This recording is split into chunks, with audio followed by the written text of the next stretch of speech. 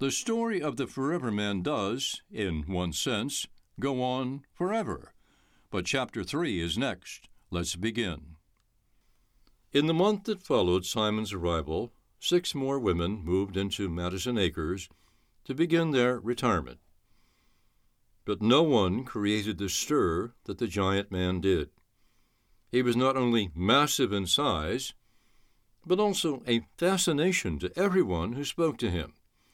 He could talk on any subject, was extremely friendly, sought conversation with all of the residents and staff who were willing to engage with him, and his stories and tales about the places he'd been and the things he'd seen were better than the boring television shows that droned on and on in the community room. The sound of his deep voice and booming laughter brightened the dullest days, and when he spoke to someone, he made them feel very special. If someone was having a bad day, and there are many gloomy days in such places, he would single out the person who was feeling lonely or in pain and do his best to lift his or her spirits.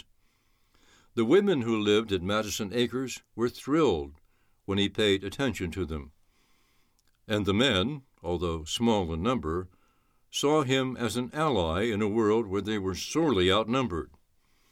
One man, Charlie Higgins, had been a cop in Philadelphia, and he took to Simon immediately. When the 2 of them spoke together, anyone nearby would have thought that they had known each other forever.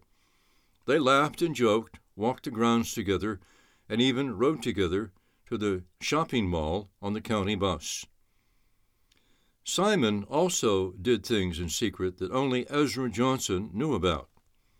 If someone needed something, such as medical equipment, or something else that might not be covered by insurance or Medicare, he would see that it was purchased and presented to the one in need without taking credit for it. He had made an arrangement with the director to do this, making sure that no one would ever know who had done the act of kindness. It was almost impossible to say no to the big man. The food at Madison Acres had been adequate, but the choices in cooking were utilitarian at best, until Simon showed up. During his second week at the home, he walked into the kitchen 2 hours before lunch and literally took over. The ingredients were the same, but the tastes were fabulous.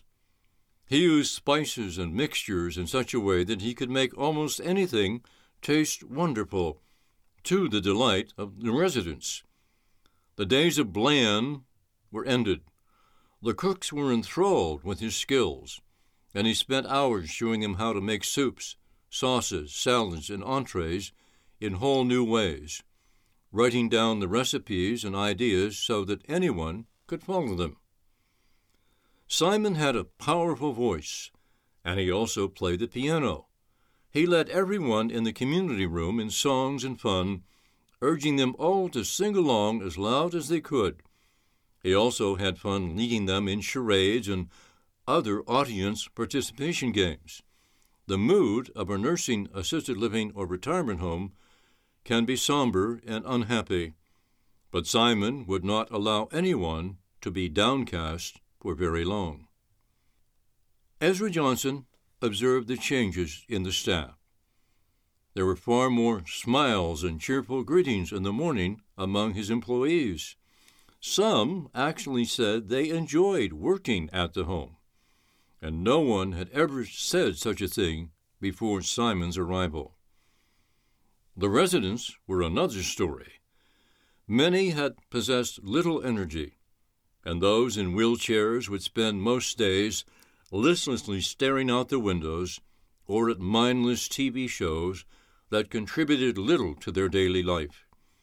Now, even those who could not walk were smiling, laughing, greeting each other, engaging in animated conversations, and apparently far happier than they had been previously.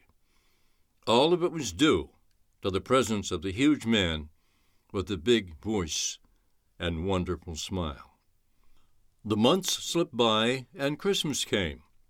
Simon had arranged to give gifts to every resident and staff member, and on Christmas morning, everyone gathered near the tree in the community room and opened their gifts from an anonymous donor.